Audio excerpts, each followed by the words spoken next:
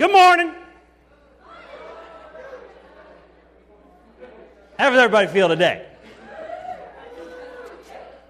A couple of words about where we've been and where we're going. If you haven't figured it out by now, this summer we are spending time in the book of James. And it's really cool, I think, by the way. Like, it's neat to see, like we're in meetings or we're in house churches and all kinds of things, and people keep bringing up verses from James or ideas that they've heard about from James. I could tell that like the book is really working in our congregation. Amen. I think that's like a really powerful thing. It's great. I hope we can continue that spirit. So I just wanted to say thank you to Kendall and Mark, who did a fantastic job a few weeks ago talking to us about words. I thought about it. I told him, I said, when we were kind of planning the series and we were putting things together, we were trying to think, what kind of things could we bring up at certain times? And I had this idea, like, what if like a married couple talked about words and about the power that words have in our lives and the powers that words can do to either build up or to break down. What if a married couple got up and talked to us about that? And that was exactly what I had in mind when Kendall and Mark come up here. And then the week after that, BJ Hall came. And I was like, what if we could get like one of the wisest people that I know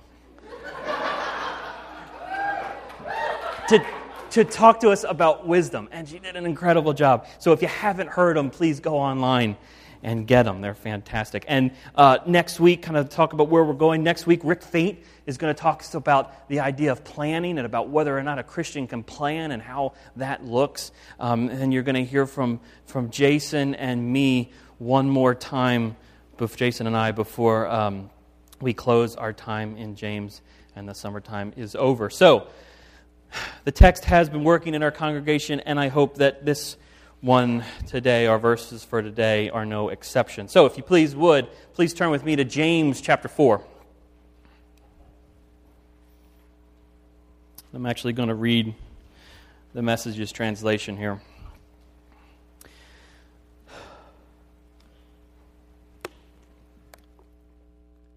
Where do you think all these appalling wars and quarrels come from? Do you think that they just happen? Think again. They come about because you want your own way and fight for it deep inside yourselves. You lust for what you don't have, and you're willing to kill to get it. You want what isn't yours and will risk violence to get your hands on it. You wouldn't think of just asking God for it, would you? And why not? Because you know you'd be asking for what you have no right to. You're spoiled children, each wanting your own way. And you're cheating on God. If all you want is your own way, flirting with the world every chance you get, you end up enemies of God and His way. And do you suppose that God doesn't care? The proverb has it that He's a fiercely jealous lover. And what He gives in love is far better than anything else you'll find. It's common knowledge that God goes against the willful proud. But God gives grace to the willing humble. So let God work His will in you. Yell aloud no to the devil and watch him scamper. Say a quiet yes to God, and He'll be there in no time. Quit dabbling in sin. Purify your inner life. Quit playing the field. Hit bottom. Cry your eyes out. The fun and games are over. Get serious. Really serious. Get down on your knees before the Master. It's the only way you'll ever get on your feet. Don't badmouth each other, friends. It's God's word, His message, His royal rule that takes a beating in that kind of talk. You're supposed to be honoring the message, not writing graffiti all over it. God is in charge of deciding human destiny. Who do you think you are to meddle in the destiny of others? It's kind of one of those texts that punches you in the gut, isn't it? And also, it struck me that he changes the tense. He's using these yous. It's very convicting.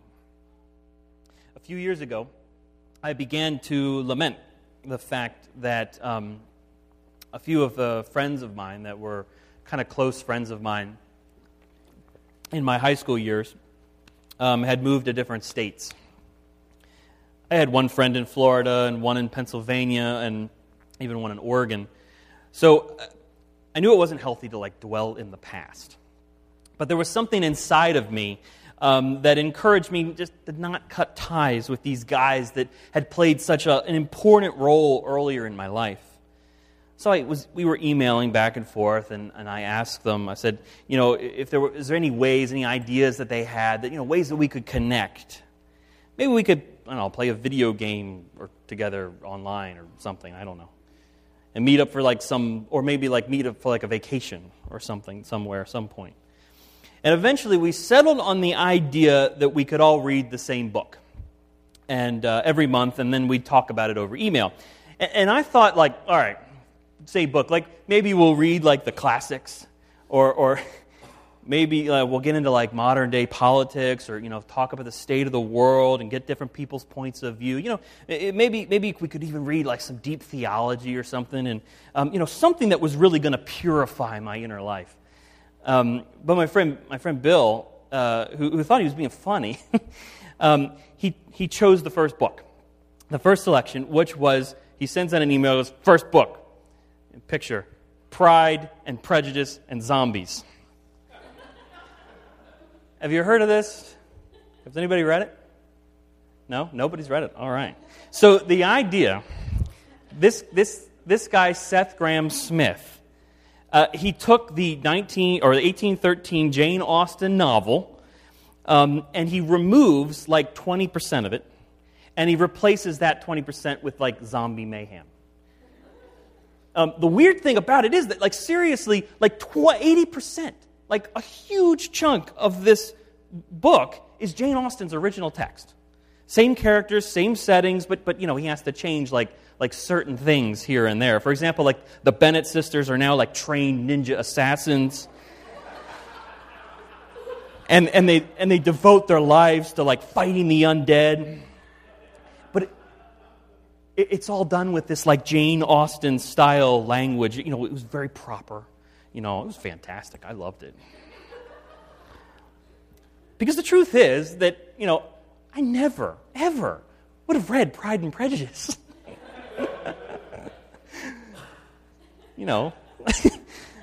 I probably wouldn't have even seen the movie. But seeing as there were zombies and ninjas in it, I got into it. I gave it a chance. And I gotta say, I really ended up getting into the story. As far as I could tell, Jane Austen never actually speaks directly about the topics of pride and prejudice, directly. Instead, what she does is she crafts this story using these incredibly wealthy characters that have an enormous amount of time on their hands. The way the characters interact with each other and speak to each other is absolutely absurd. And I'm not even talking about the zombie parts. Everything from the way Mr. Darcy glances at Elizabeth from across the room, and there's unspoken things, and a smile in the wrong place at the wrong time, and which guests were invited to tea and which ones weren't. You read this thing and you want to scream at the characters, just talk to each other. You like him, he likes you. If you just talk to each other for 5 minutes, the book would be 3 pages long.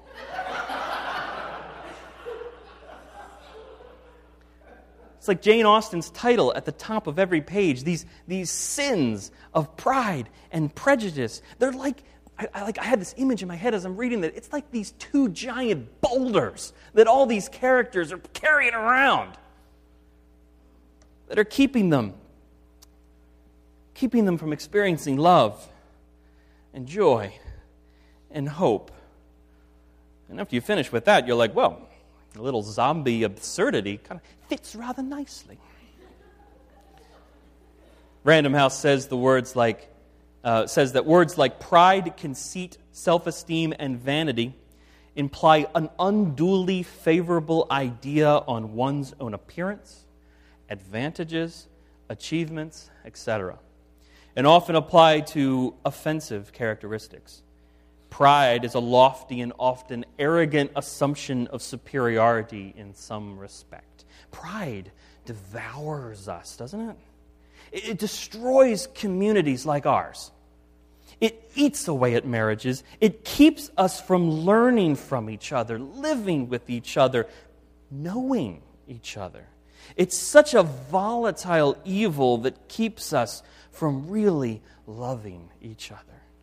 And even more so because it keeps us... I didn't say that already. Jesus' great commandment tells us that all of the law and the prophets hang on the direction that we are to love God with all our heart, soul, and mind, and love our neighbors as ourselves. See, love lived out in its proper place, God occupying the place in our lives which only He is worthy of.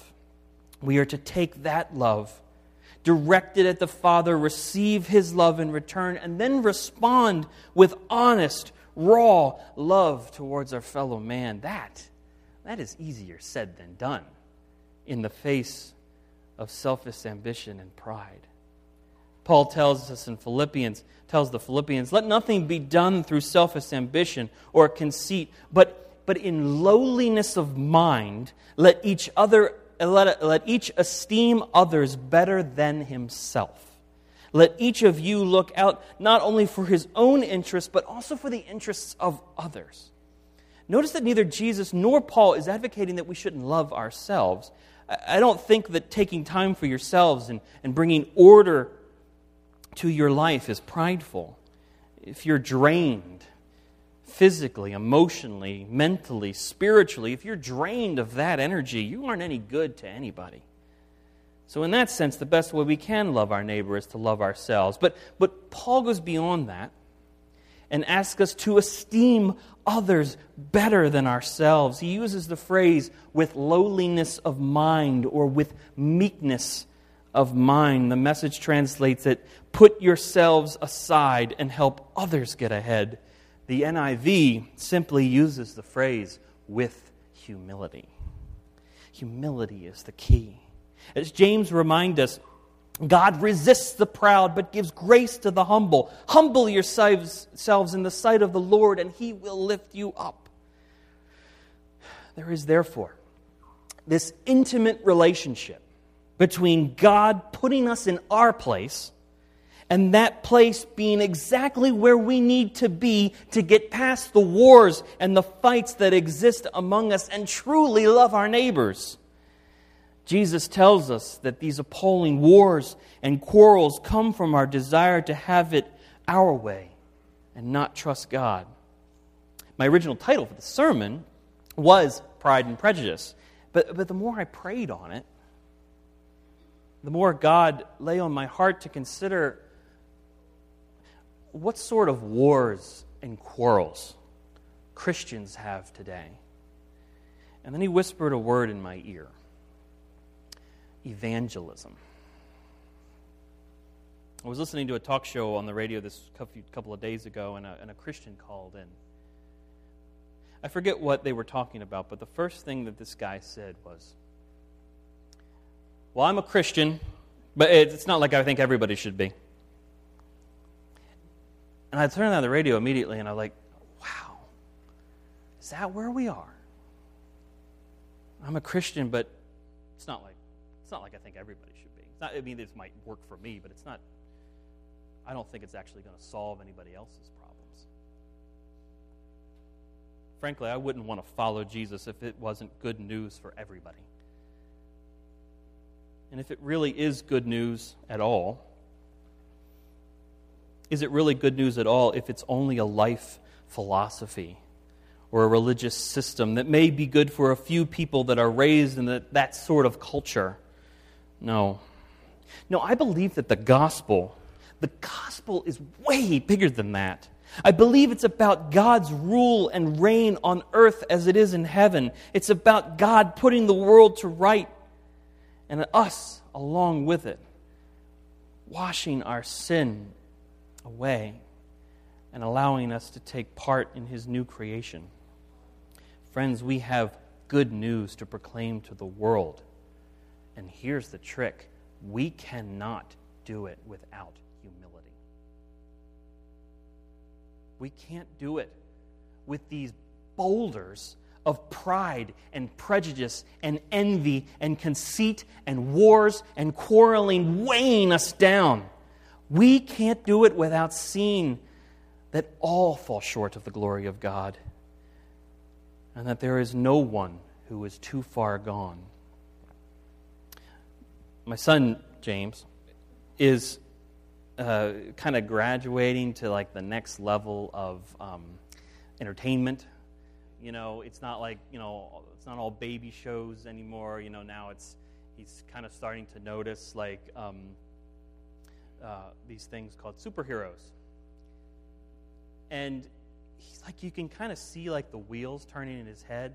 Like, oh, these guys are strong, and they're powerful, and they're very smart. This is incredible. I want to be one.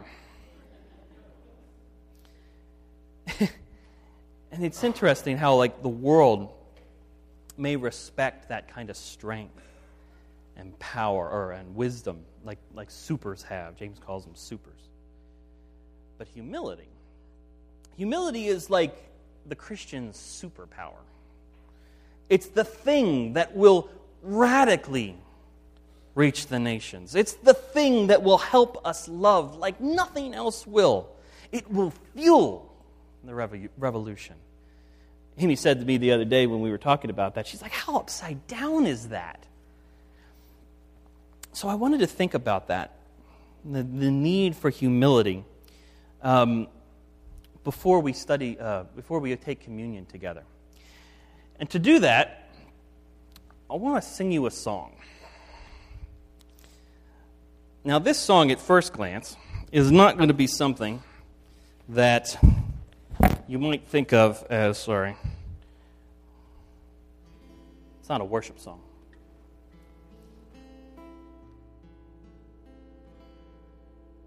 It's a song that was written in the mid-'60s by not a British band. Actually, Mary Barr just told me they were Australian, right? It paints a picture of these two men having a conversation deep inside of a mind that has collapsed.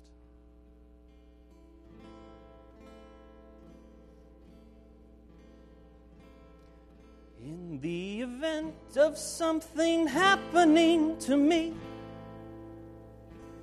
there is something I'd like you all to see. It's just a photograph of someone that I knew. Have you seen my wife, Mr. Jones? Do you know what it's like on the outside? Don't go talking too loud, you'll cause a landslide, Mr. Jones.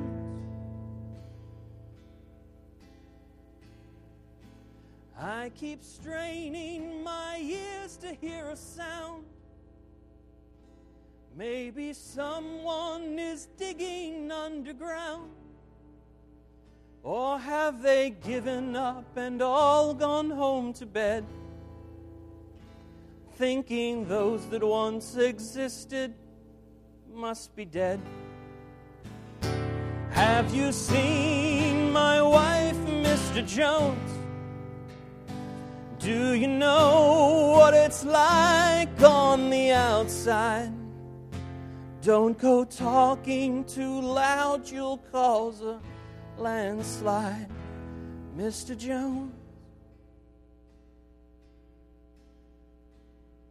In the event of something happening to me, there is something I'd like you all to see. It's just a photograph of someone that I knew. Have you seen my wife, Mr. Jones? Do you know what it's like on the outside? Don't go talking too loud, you'll cause a landslide, Mr. Jones.